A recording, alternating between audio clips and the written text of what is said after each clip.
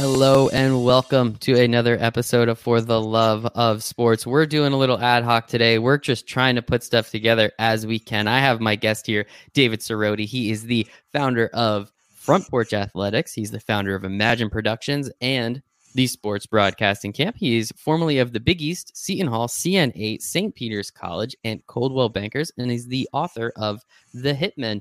David, how you doing today, man? Good, Michael. How are you doing?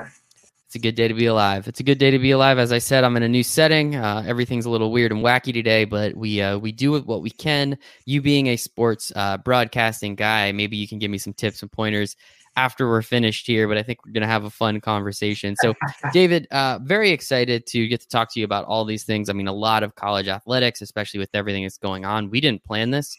I guess it's just good timing, let's call it. So we'll get to dive into that a little bit pretty soon, but the first question I have for everybody on the For the Love of Sports podcast is, why do you love sports so much? That's a great question. I'm sure I've never really thought of it. What drives us to love sports? Why do some people like music? Why do some people like art? I think it's in us in some way. For me, I wanted to play. I was small. I was shy as a little kid. I guess I could dribble. I could shoot a little bit. Being a 5'4" little skinny kid in high school, went to practice for freshman tryouts first day, and my friend was supposed to cut to the basket. Instead, he faded out on the drill, so I threw it to where he should have gone. I got yelled at by the coach. Why are you such a stupid Italian kid? I'm Jewish. I'm not Italian.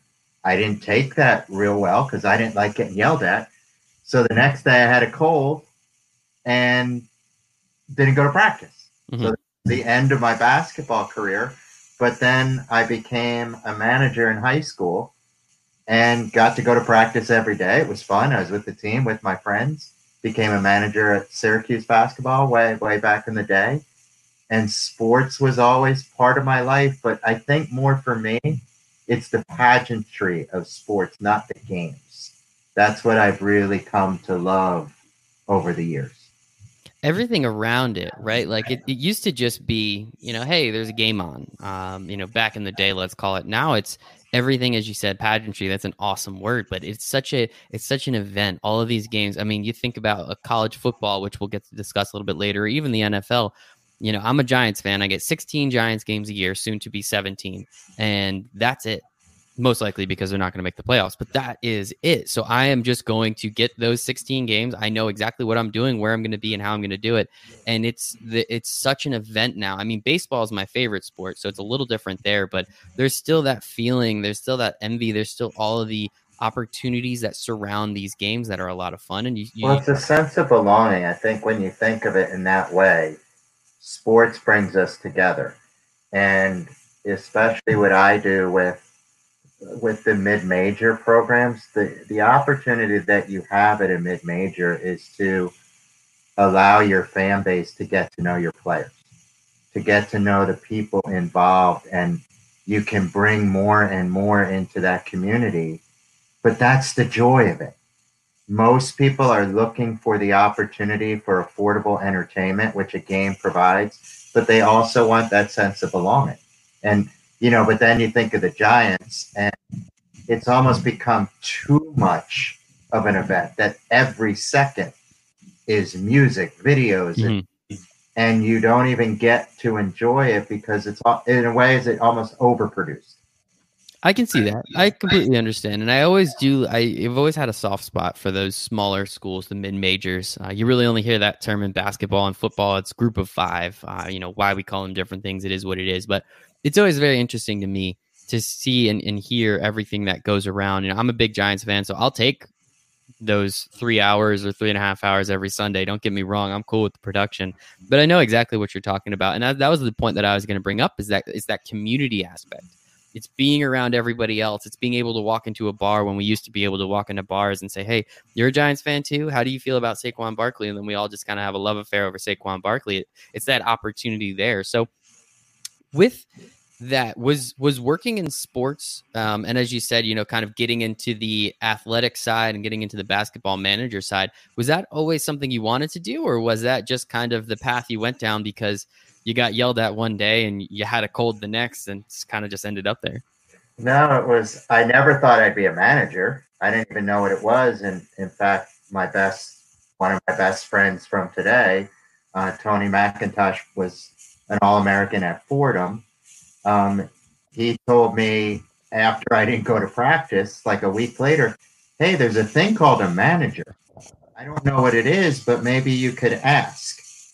And so I asked, and the coach said, sure. And I stayed with it, and I loved it. And then when I got into Syracuse, prior to that, I was writing letters. We didn't have email back then, writing letters to Bernie Fine, who was an assistant coach at Syracuse. And he wrote back and said, when you get to campus, come in. And I went, and he said I could be a manager at Syracuse. My first day on campus, or second day, whatever it was, I walked in, and there were these players who I had just seen in the NIT finals. Red Bruin, Eric Sanford, Leo Routens were right there. And Eric actually drove me back to my dorm. And here I was, this small, shy, naive kid, now with these quote unquote celebrities in my mind. And I guess at Syracuse, they are celebrities. And from that, my life evolved. I got to meet announcers. I didn't know what I was doing, but I was essentially playing PR person every day. I was with the coaches. I would stay for the visiting team practices, and I would meet Gary Williams. I'd meet PJ Carlissimo. I met all of these amazing people and was a part of it from the inside.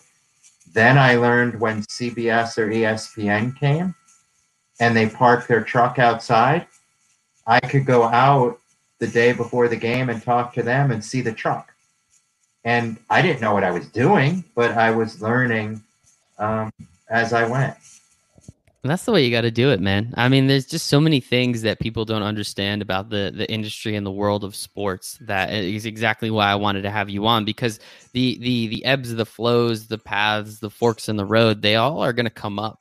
It just depends on what you do with them. A lot of people might not have went into the truck, or at least even tried to go into the truck, because they don't know if they're allowed to or not. I am of the belief of, ask for forgiveness, not permission. But, it's just one of those things where just understanding your space and what you do. And as you said, you were kind of playing PR person without even understanding or knowing that you're playing PR person. So I think that part's the best. And I guess, what was it like to learn something like public relations on the job? Now understanding, how much you've been able to do in your career, but what is it like just kind of learning and just kind of starting to figure these things out, when you're at Syracuse, when you're at the Big East, when you're in Seton Hall, like, what is it like? Like, that's just such a crazy way of learning how to do a job. Well, in high school, I started writing for our local papers, and I would cover football games and not basketball because I was working every day, but I tried to write. And when, it's funny, when I got to Syracuse, I wanted to be a sports reporter. And I got into Newhouse, which is the famous journalism school. And then what I saw is how my friends were impacted when Dave Elfin was the guy. He was at the Post Standard. If he wrote anything negative about them, how it hurt them. And I said, wait, I don't want to do that. I want to write, once I learned what a feature story was, I wanted to write the feature stories. So when, I had my school side, and then I had my in the bubble, what we call it now, where I'm with the team. And when Billy Packer came, or the ESPN people came, and they would sit and I'd go up and say hello, and they would say, hey, is Pearl around? Can we talk to him? And I didn't know what I was doing. I'd say, sure. And I would tell them stories, and I was smart enough to tell them the right stories, but I would give them insight. And again, it was soft. I knew enough, but I was playing PR person without knowing what PR was.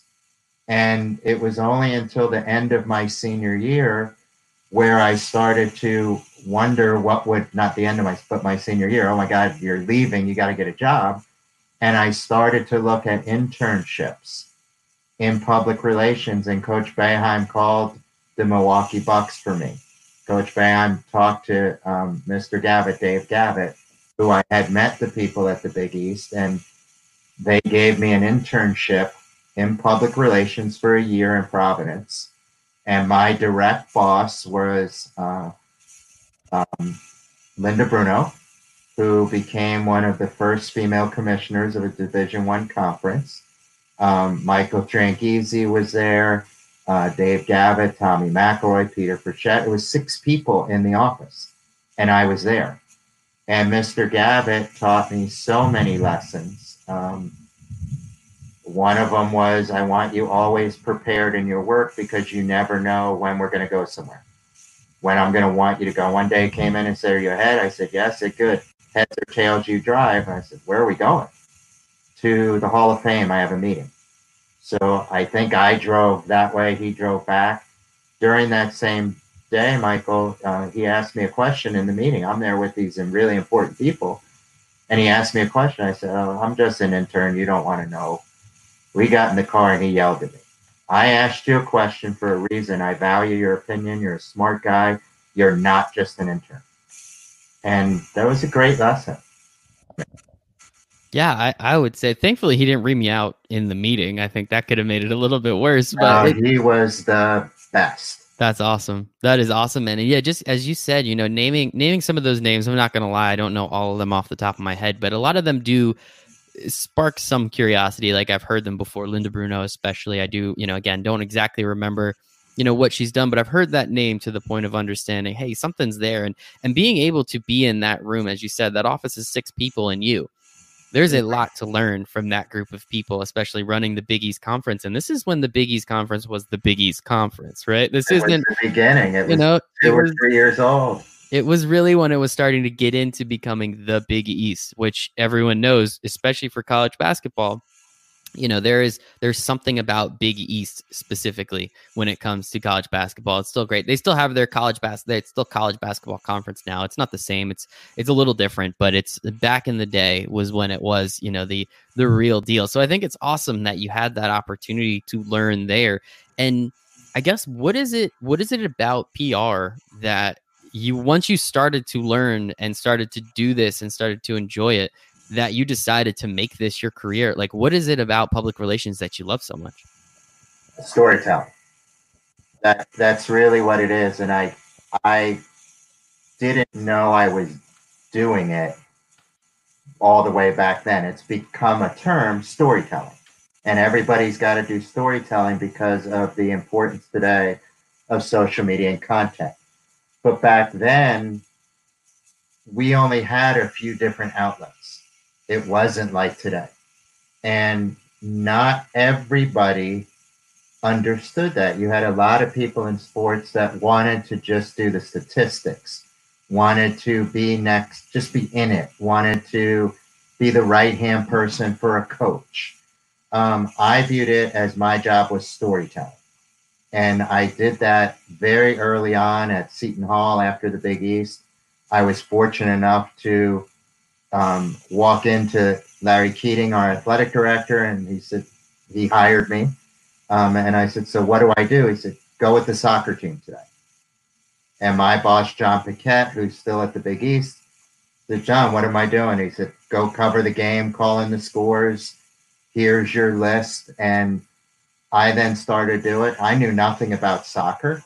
That year, Seton Hall goes from one of the worst programs in the country to Ed Kelly came in, brought in some great players, and we go to 7th in the country. And I'm telling stories about the players. I'm telling reporters that the Irish kids are basically teaching international studies to all of us on the bus. We're learning about Ireland. We're learning about their view of America. And I got to see this up close. Then women's basketball. I viewed it as I'm working with, this is my program. And I would tell stories. Then baseball, I get thrust into this thing. It was a juggernaut my first year in Seton Hall, where we had Craig Biggio, Mo Vaughn, John Valentin, Kevin Morton played in the major leagues. And the best guy on the team was Marquise Robinson, who hit 529, led the country in hitting. And I'm doing all of this. We created the Hitmen. One of the players, a guy named John Brogan, created We're the Hitmen. So it got to the point where we went to the NCAA tournament and we landed. The players came running to me when we got off the plane and said, there's like 3 cameras and reporters are waiting for us. What do we do? And they grabbed my bag and said, run, David, you're in charge of this. So here I had Craig and Mo and Val and the coach. They're all doing interviews. I didn't know at the time, when I talked to them about what to say and how to say it, I was really doing PR. And that, it was amazing. I learned on the fly. I love that. That is such an awesome story. I mean, college athletics is there's something special about it, but when you can start and you can hit 529 in a season, that just makes it laughable. And I love that too about college athletics. Don't get me wrong. I think that part is fantastic. And you bring up the Hitmen, as I did say in the opening, that is your book. You did write a book about those 4 gentlemen, and if I'm not mistaken, their path from high school to college to then the major leagues, and kind of how they all did it a little differently, but they all made it to where they needed to get to. So I definitely do want to talk about that a little bit later, but I do want to continue down the track of PR, because I think that's very important, and understanding how long were you in, just for reference, how long were you in college athletics for in the PR space? About half my career. So I was Big East, Seton Hall, Northeast Conference as assistant commissioner for 6 years. Then I became the first PR person for a startup TV network called CN8, the Comcast network, with incredible people there. And we covered college sports. So I got to see it from the TV side. And because it was a startup, you could do everything. And I got to learn so much. Then from there, I had a little bit of time at a PR or a promotions agency. Then I went to St. Peter's College as the head of public affairs on the, almost the front office of the school athletics. Yeah. And the rest of my career was in corporate America. I love it. Corporate America. We do need to get to that side for a second. I mean, some people say corporate America, some people say sellout, but you have to do what you have to do, man. Of course, I'm kidding. Don't worry. But what I guess, what was the reasoning? Like, you were having so much fun. You were doing a lot of work, and you were loving all of it. Outside of probably not getting paid as much as you thought you should be getting paid, what were the reasonings to eventually leave college athletics when you did? I think, like many, many people that are in college sports, you get to a point where you say, do I want to keep doing this? To move up in college sports, you've got to be willing to actually move. And it's very different. Think of New Jersey. If you're at a certain school, how do you move up? You've got Seton Hall and Rutgers. You've got the MAC here. You've got the Northeast Conference. And then you've got the NJAC schools. So where do you go? You're going to have to move up. So at the time I started dating my eventual wife, I was interested in a position at the MAC, which was in Toledo, and it was going to be a $4,000 jump. And my wife kind of said, aren't there other things you can do in sports? But it's one of the things that I found in sports that we didn't know what else was out there. And it gets scary because you hear about this outside world and how do your skills translate? And it's still something that people don't know about. And once I left, I missed it desperately. But then I would realize, wait, I get weekends off. That's kind of cool. You actually get vacation. That's kind of cool. You don't have to go to games if you don't want to. It's kind of cool. So I got to enjoy sports even more for the pageantry of it and to enjoy the people in it, not so much the game. And I think that's really important for everyone listening and watching to understand that just because you want to do something in sports doesn't mean you have to actually work for a team or a league or, a sports specific company. There is a lot of sports touches so many different industries and so many different companies and people in all these different ways that you really do. Again, as you were saying, like you kind of, did you want to move to Toledo? I'm not trying to take shots at Toledo, but I'm not trying to move to Toledo either. I can't They really got blame great you. hot dogs at forgetting the restaurant, but See, there's maybe all of our hot dog fans Tony out there, Pacos, I believe. go check out check out Toledo if you want that hot dog. But I feel like that's a pit stop. That's not really a place you want to live. I like hot dogs as much as the next guy, Well, but even if you go to the MAC, then you've got to move up. And for people in sports, let's face it, the coaches are getting paid at the football, basketball, and now baseball levels are making money, but that's they're about it. the same way, but we're not. We're not Mm-hmm. that same salary, but you got to kind of do it. Yeah. Yeah. You got to do what you got to do. And you really do have to kind of get to where you want to get to. So, as you said, you did not take that job in Toledo. You did not take the job with the MAC. You eventually do go corporate. So, you work for Coldwell Bankers. You eventually become, let me have it down here, Vice President of North American PR. So, you're not messing around. And so, what was that like? And how quickly were you able to really start to integrate and see the integration of sports into this banking company, this real estate? Or real estate, yeah. Yeah, Real yeah. estate company, yeah. What, like, how did you see that integration and still be able to keep that love of sports for what you were doing with your new job? Well, the guy who helped get me the job was the former sports information person at Princeton, Mark Panis.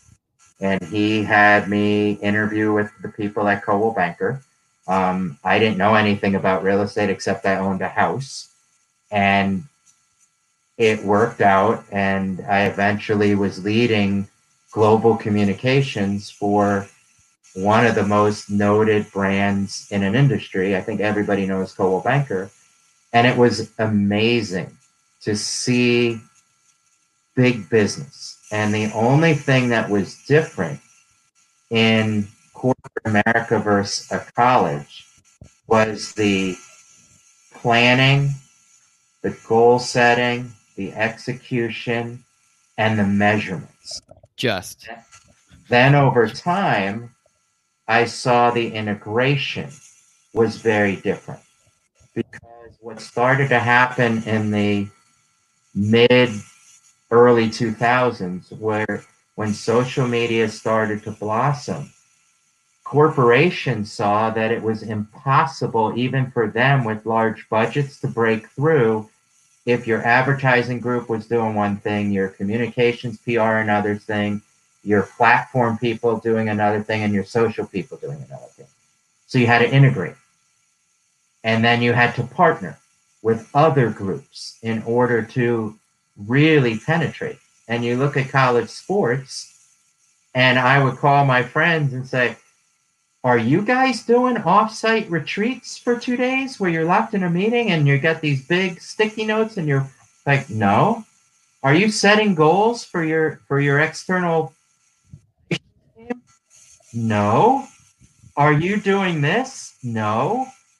And I started to realize, oh my God, college sports is the same. It's a business. And even at a mid-major level, it's a pretty big size, quote unquote, company.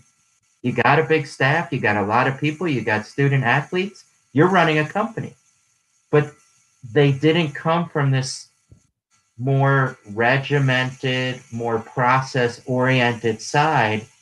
And I realized, wow, if I could help the schools do this, they would really be able to grow and mature and offer their employees greater opportunities to succeed.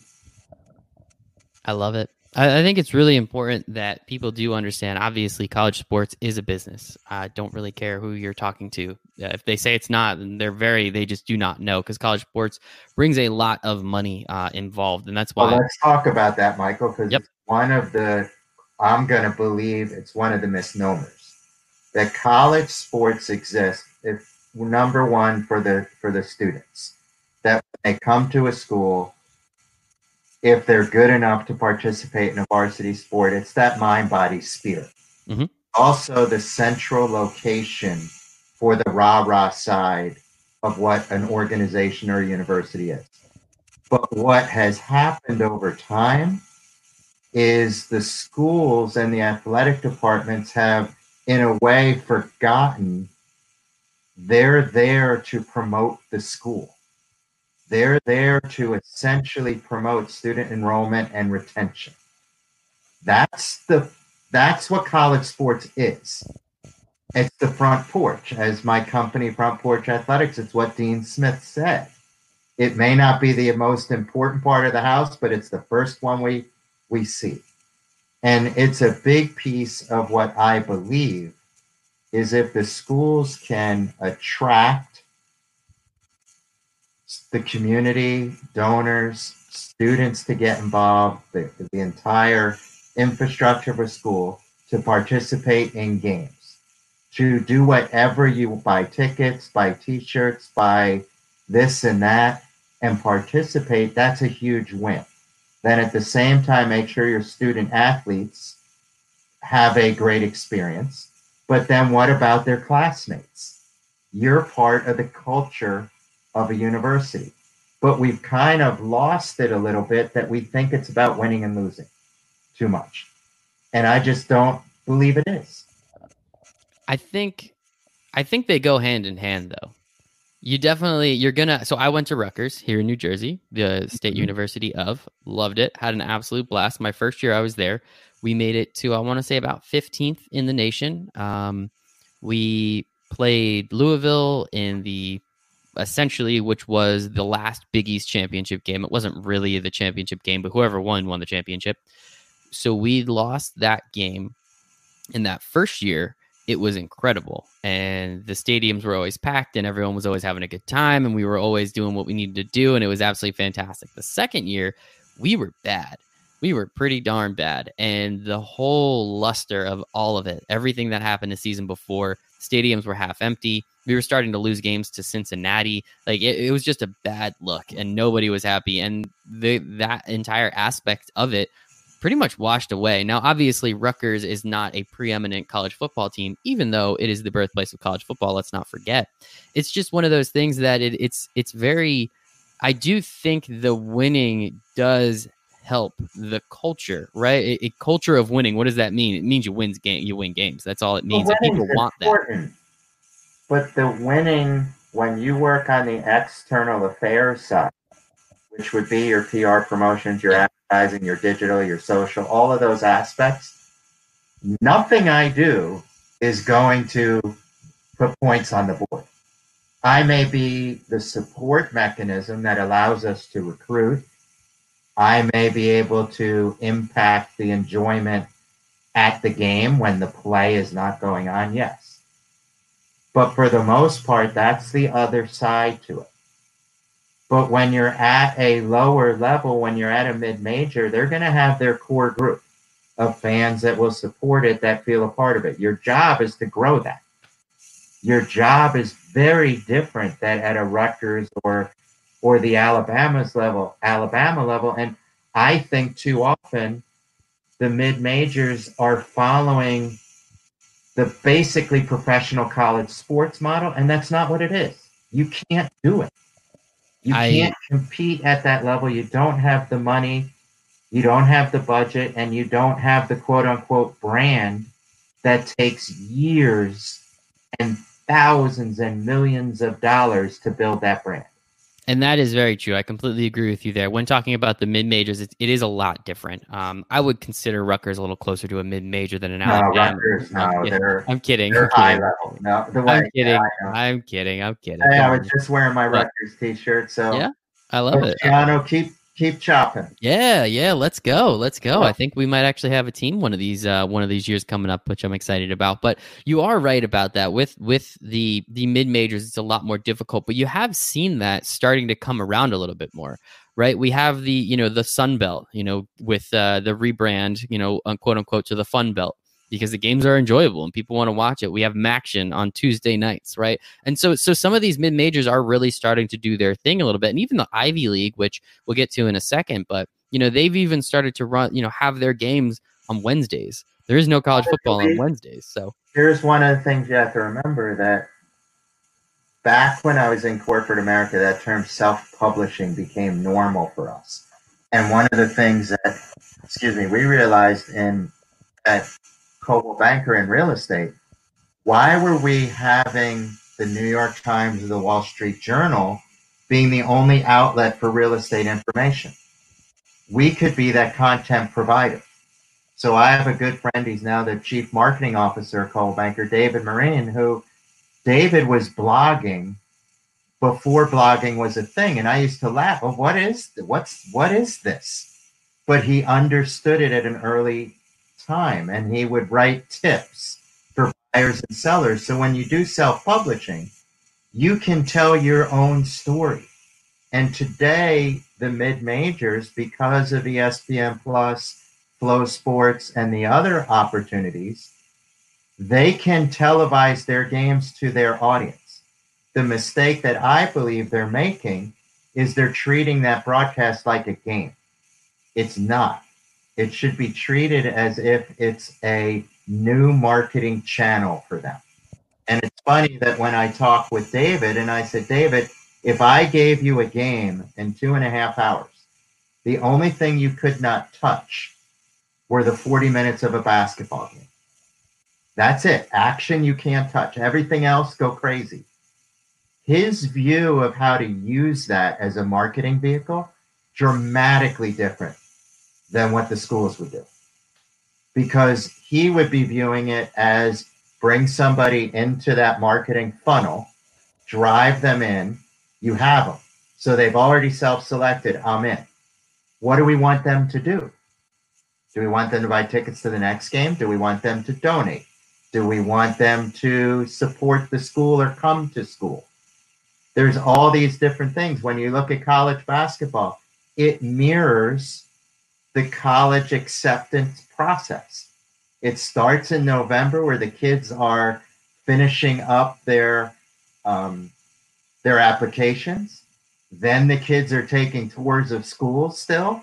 They're looking, where do they want to go during the basketball season. They are then making their decisions, most of them, towards the end of basketball.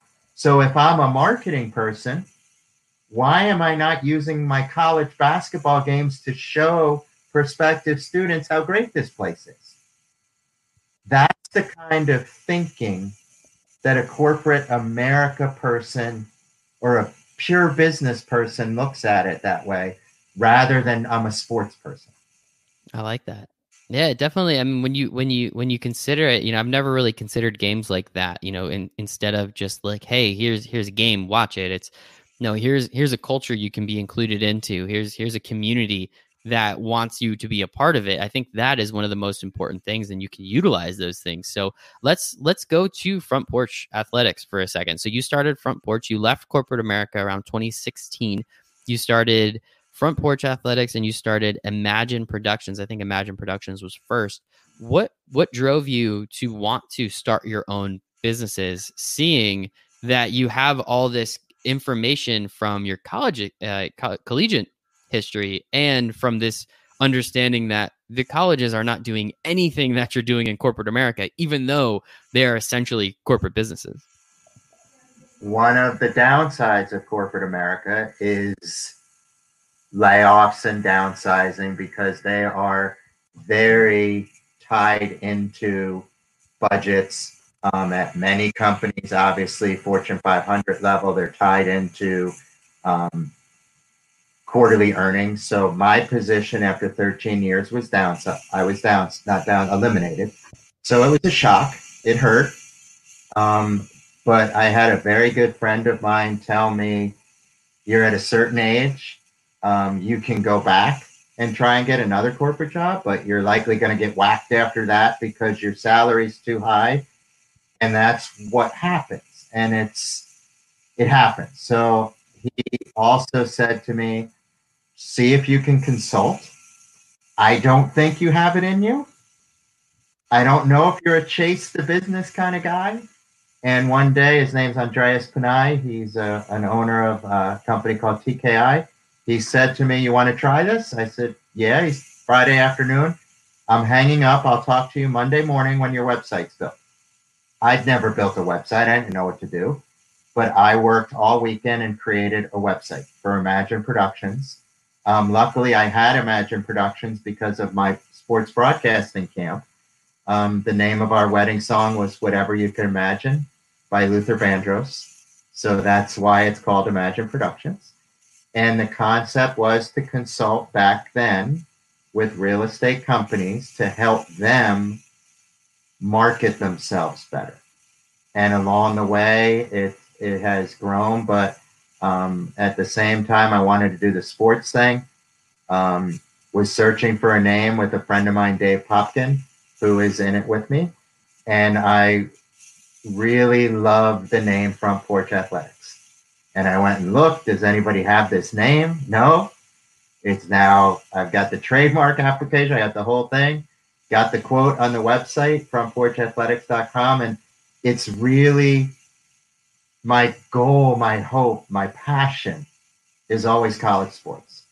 And if I could marry the skills that I learned in college sports, along with what I learned outside college sports, bring it to help athletic directors grow their quote unquote revenue stream, maintain a strong effort across campus with student enrollment and retention, look at the opportunities they have today with, as I said, their own broadcasts, true digital advertising, storytelling, and creating sellable moments. So my hope is what I bring to the table helps them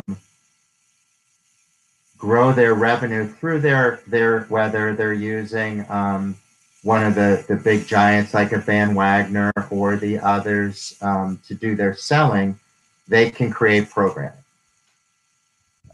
And with that, I guess let's talk about, so again, you're really focusing on the mid majors, as we've pretty much discussed this entire time. With that, trying to help them with their marketing efforts. I know I wrote a little bit about streaming and digital and these opportunities, which is something that you learned along the way while in your corporate life. With football, obviously, so we had the Ivy League already cancel their season. They said no, thank you. We've had, I think, the Big Ten, as of recording this on July 10th, the Big Ten and I think the ACC and the Pac-12 are about to follow suit, which means everyone's going to have to do it because I don't think everybody's, 2 of the 5 conferences aren't going to. But it looks like we're going to be playing only conference schedules this year. It doesn't look like too many people are going to be allowed in the stadiums, if any at all. There's not too many great optics. That's a fun word to use around what's happening. I mean, I think at one point, like 30-something members of the LSU Tigers tested positive for COVID. A bunch of people at Clemson. Ohio State's not even releasing the numbers, which I don't know is a good thing or a bad thing. But considering, again, those are the bigger schools. Now at these mid-majors, one of the ways that they make money so that they can fund all of these sports is by going, Appalachian State goes to Michigan, wins one time, but every other time they get absolutely throttled. They get paid $1 million. Everyone says thank you, and they can now fund a lot of their school athletic departments. Now you are in this weird position where none of that is really going to happen, and you're focusing on these smaller conferences like the mid-majors. How are you, I don't want to say spin it because that always sounds like you're taking a negative into a positive, but like, what are you doing right now? And what are the conversations you're having, considering all of this only happened a few days ago? What are you like? How is your brain moving? How are those cogs kind of turning to make sure that you're still able to do all the things that you need to do for these smaller schools and conferences that really, when you take $1.5 million out of the equation, it really starts to hamper what they can do. Well, you take a lot of the mid-majors and you realize because there was no NCAA tournament this year, they're losing $300 to $400, maybe $1,000 or more that comes from that through their conference to the school. So what's fascinating to me is obviously COVID-19 is unlike anything any of us have ever experienced. The difference is in the corporate America world. Remember what I said, Michael, every quarter? So I was in corporate America during the recession, and it was literally every quarter people lost their jobs. Every quarter, and even now, during, not right now with COVID, but even during good times, you're constantly adjusting your budget. You're constantly eliminating programs because they're not working or they're not returning an investment. Colleges and college athletics have never really gone through anything like this. Yeah, their budget may get slashed by 10%, but they were always recession proof. Always. And yes, you are seeing some of the smaller colleges struggle with consolidation as population declines and there's not enough students out there to attract, and the big boys keep going and the state schools dominate. Yes, that's happening. But this is a first time that many are going through it. And I've been fascinated with when you read the D1 ticker and you'll see this school athletic director trimmed his or her salary by 3%, or the coaches took a 4% cut. In corporate America, it's 25% and they've been furloughed. Programs are eliminated. So how does it, this is just brand new, but it's also the opportunity for schools, even if you're not playing. What is your goal? Your goal is to bring people together. Your goal should be letting your student athletes tell the story of their school, even today. When they get back on campus, we want them to be the champions of the school. I did a post where I gave schools a basically a script where their prominent coach could go out and talk to the students. Hey, we're with you. We want you back on campus. We miss you. Hang tough, do your homework, do your stuff, work hard, we'll be together. I don't know how many of them did it. So while I'm not the be all and end all, what I'm hearing is this is very hard for them. They may have to cut sports. They may have to fire people and lay them off, not fire them. They've never had to do it really. It's hard. And I guess I'm a little hardened to it because I went through it every 3 months for a while. Yeah, I mean, it's as we were saying before, like these are corporations essentially. These are companies. Each of these schools, each of these teams, each of these leagues is a company, especially when it comes to football, right? We all know that the football is the biggest driver, and it's just, I guess it's, I don't know if I want to say it. The biggest driver for a few. Mm-hmm. That is what we all have to understand. Football should be at outside of what I'm going to call the professional college sports. And you could yell at me all you want about the name, but that's what it is. And to these other schools, it's an activity for 5 to 6 times during the fall where the community can come together. Outside of the student athletes, outside of the games. Culturally, that's what it is. And you think about a freshman in college. Where is their opportunity to be a part of a communal activity? Mm-hmm. The football game. No matter if it's at the smallest level to the Monmouth level to the Rutgers level, that's what it is.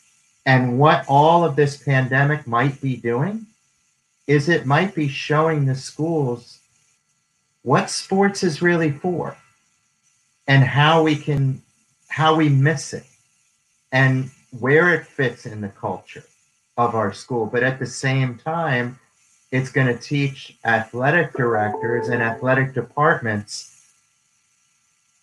what their job really is. That they're not in professional sports. They're in the school culture. They're marketing the school, their product, and what they're delivering for the games and the incredible student athletes, the incredible young people that they are. And I think it's a great way to look at it, right? It's a great way to see it because Again, when I watch college football, I'm not going to sit here and lie to you. I don't watch too much Monmouth, right? I don't even watch too much Rutgers, and I went there. But it's definitely so. I always kind of look at it from, and I like your terminology, the professional college football But level. here's the thought, Michael. If you live down in the shore Mhm. and you went to Monmouth, or you're an Of alum, course, yeah. No, no, no, no, no. I and understand that point. I you understand meet that. Kevin Callahan, you meet the coaches, you meet the players, and you fall in love with them, you're in. And once you're in, what do I want you to do? And quite honestly, there are young people who were 5, 6 years old when King Rice at Monmouth had it going with his great teams. They went to games. Where do they want to go to school? Now that they're 13, 14, 15, Hmm. Monmouth football's done well. If you live down there, if you've been aware of it, the Monmouth athletic department, just using them for example, they do a great job in just about everything in their video productions. It's big league. So you're teaching people Monmouth's a good place. I want to go there. And when you go there, you're brought into a culture of I'm going to go to games. It's part of my life.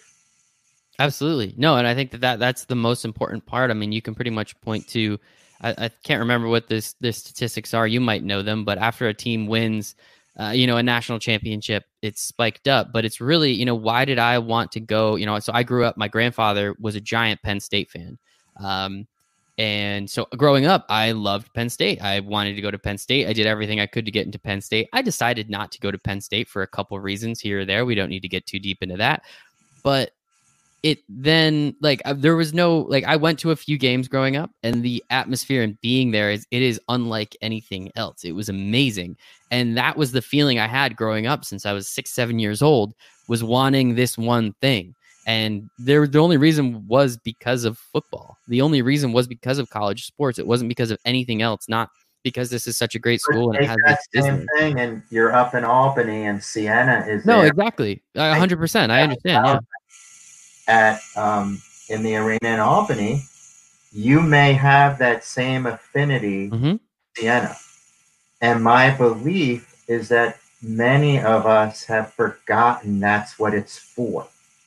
And our job in the athletic department is to do that, to bring people in. And then what are the goals? Is it going to be increased revenue? Well, how do we do it? And if the AD says we need 20% more revenue, each department has to figure out what they do to increase revenue. And it's one of the things that was fascinating to me in the going back to the corporate America thing. CEO says this is what we need to do. Chief marketing officer says this is how marketing will impact on that goal. Department, advertising, PR, website, social is figuring out promotions. What's their role? They come together with their plan. They debate, they fight, they scream at each other. It's really fun. You come up with a master plan. Doesn't happen in external Hmm. affairs, even at the big league level. That I know they're not doing it, but even more importantly, at the mid-major level is a huge opportunity for them to do it and use their resources wisely, both in budget, time, and energy. 100%. And that's why they need you, David. That's exactly why they need It's you. So you can tell with how much I love it. I think it's great. And I think we agree on everything here. I think it is fantastic what these colleges are capable of and how they're able to really do what they need to do in terms of, as you said, again, I love the reasoning why you named your company Front Porch, because it's true. And, Dean Smith said it. So I'm a big Duke fan, but I respect the hell out of what Dean Smith did, of course. But it's just always great to kind of hear the reasoning for it. And it's true. That's what people are going to see first. That is Mhm. absolutely what people are going to see first. And then that's going to drive their decision making because they're attached emotionally to something already. And I think that's the most important part. So we're starting to come up on time a little bit. There's a couple more things I do want to talk about. So you have started the sports broadcasting camp. And it was funny when you and I exchanged text messages. We have the same area code, 908.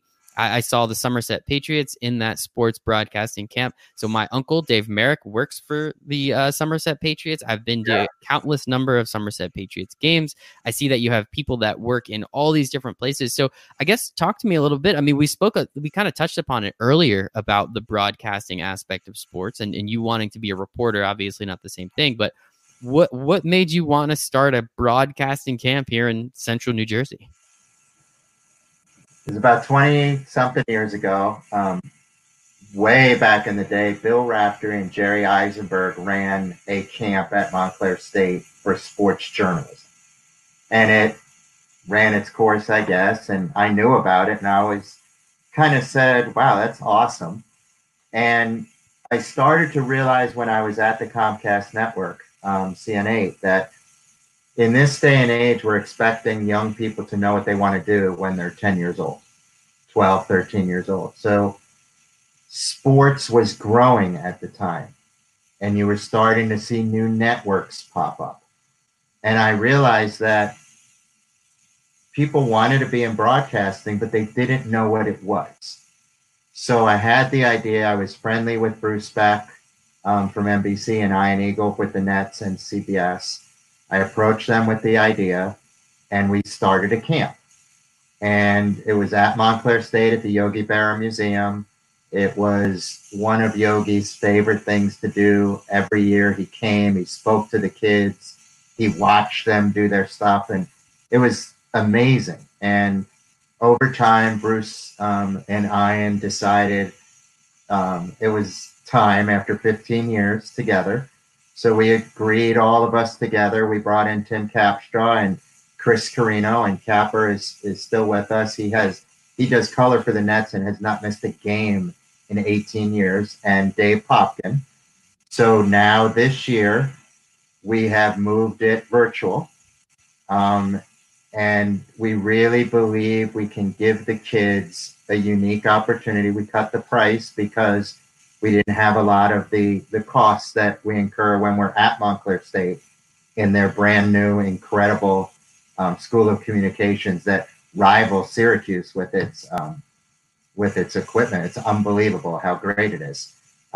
So the kids come in, they learn how to be broadcasters, from the research to how to interview athletes and coaches, even when a coach is a jerk after a game, how you deal with it, how you do a show like Pardon the Interruption, how you do play-by-play. So all of it we teach and learn and do. And it's really fun. And we've got incredible guest speakers. So we've got Ian, we've got Gary Cohen, who does play-by-play with Pop at Seton Hall and the Mets, obviously. Kenny Albert, Jared Greenberg with the NBA and TNT.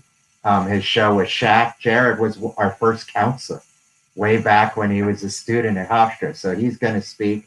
We even have producers from CBS Sports teaching the kids what goes on in the background. And of course, one of the great ones is Sarah Kustok, who is trailblazing on that female side. And what's beautiful about Sarah is, especially for the girls, she's a role model. And she works with them. She spends extra time with them. She becomes their friend and their mentor. It's great. And there's still room in the camp. We go July 27th. So just go to Sports Broadcasting Camp if anybody wants to.com, and you'll see some of the great stuff that we do. But we have kids all over the place, Michael, and not making fun of you, but man, they'd be doing this interview like you wouldn't believe. Hey, no, nothing wrong with that, man. I do this for fun. Maybe one day I can get paid to do it. I don't know if you can hear the thunder in the background, but it's starting to get a little. It's coming, man. But yeah, I do this for fun. Maybe I would love to get paid to do it one day, but no formal training. This is just kind of off the cuff. They are unbelievable. But if you could, I'm always interested in speaking with anyone with the Mets. So Gary Cohen, maybe that's something we could talk about off air, though. Well, I won't put you too much on the spot there. Not too much pressure. And then the last thing I want to talk about, which you were speaking a little bit about it, the book that you wrote, The Hitmen, with Craig Biggio, Mo Vaughn, John Valentin, and Martise Robinson. Again, 529 is just ridiculous batting average. But why, like, at what point did you decide to write that book? Was this during your time with Coldwell? Was this kind of when you were seeing it happen? And where'd the idea come from, and how involved were they in the process? It came from, even that year, Martise told me that at one point I said I should write a book about you, because you were seeing these stories right in front of you, like watching Craig, who's now in the Hall of Fame. He was a catcher, and in college baseball, the catcher will back up the throw to first. Craig would, guy hits a ground ball to shortstop, he'd actually beat the runner down to first base. It's hilarious. So you're watching that. You're watching Martise at 529. You're seeing Mo Vaughn hit balls over houses. And then it was magical to be a part of it. And then to watch them go on to their careers was amazing. And when I got to St. Peter's, I said, I really want to do this. And I'll never forget, Val said yes, Martise said yes, Mo said yes, and I met Craig at Shea Stadium, and we're in the dugout talking, and I said, Craig, I really want to do the book. He said, you've been talking about it, go do it. And I said, will you help me? Of course I'm going to help you. So the guys were great. Back then, I would go to the library and do microfilm and print out. I've got mounds of articles about the guys all the way through. A lot of research. I went to their hometowns. I saw where they played. I talked to their coaches, their families, and I really tried to do it right. And the guys were, they let me do it. And, they're all friends to this day. I'm so proud of them, like to have a friend who's in the Baseball Hall of Fame, but you see he's just Craig. And it does, like, it's weird, right? That he's an icon. He's just Craig to me. And Mo Vaughn, with all the success that he has had in his business career and helping people with housing is huge. Val being, getting into different careers, and Dana Brown, who's now with the Braves in front office work, and Martise got to the major leagues as a scout and a front office guy, and he's now with the sheriff's department in Newark. He's come back home. It's a family, and it was just so much fun, and their connection to what they learned from the late Mike Shepard Sr., who taught us all so much. His famous line, never lose your hustle. And I've never lost my hustle. I'm always working. I love it. To this day, it's instilled in them. So the book it came out in 2002. So what happens is if somebody buys it now, I think it becomes like the greatest riser on the bestseller list, because it's probably down like 3 million right now. But then it jumps to 2 million with one sale. So it's kind of fun. Not that bad, man. Hey, if when my book comes out, I want it to be in the top 2 million. I think I wouldn't be too angry about that. But I'll make sure to have the link, and that will be in the show notes for anyone listening here. Yeah, everyone can go and buy it, because I think that's pretty awesome. I'll make sure all your websites are in there as well on the social medias. But David, this was an absolute blast. David Siroty, founder of Front Porch Athletics, Imagine Productions, and the Sports Broadcasting Camp. I really appreciate your time today, man. Thank you so much. Stay out of the rain, and good luck with all your work with promoting Olympians and getting them the opportunities to get sponsored as well. That's really cool. We'll see what happens, man. Thank you so much, everybody. All right.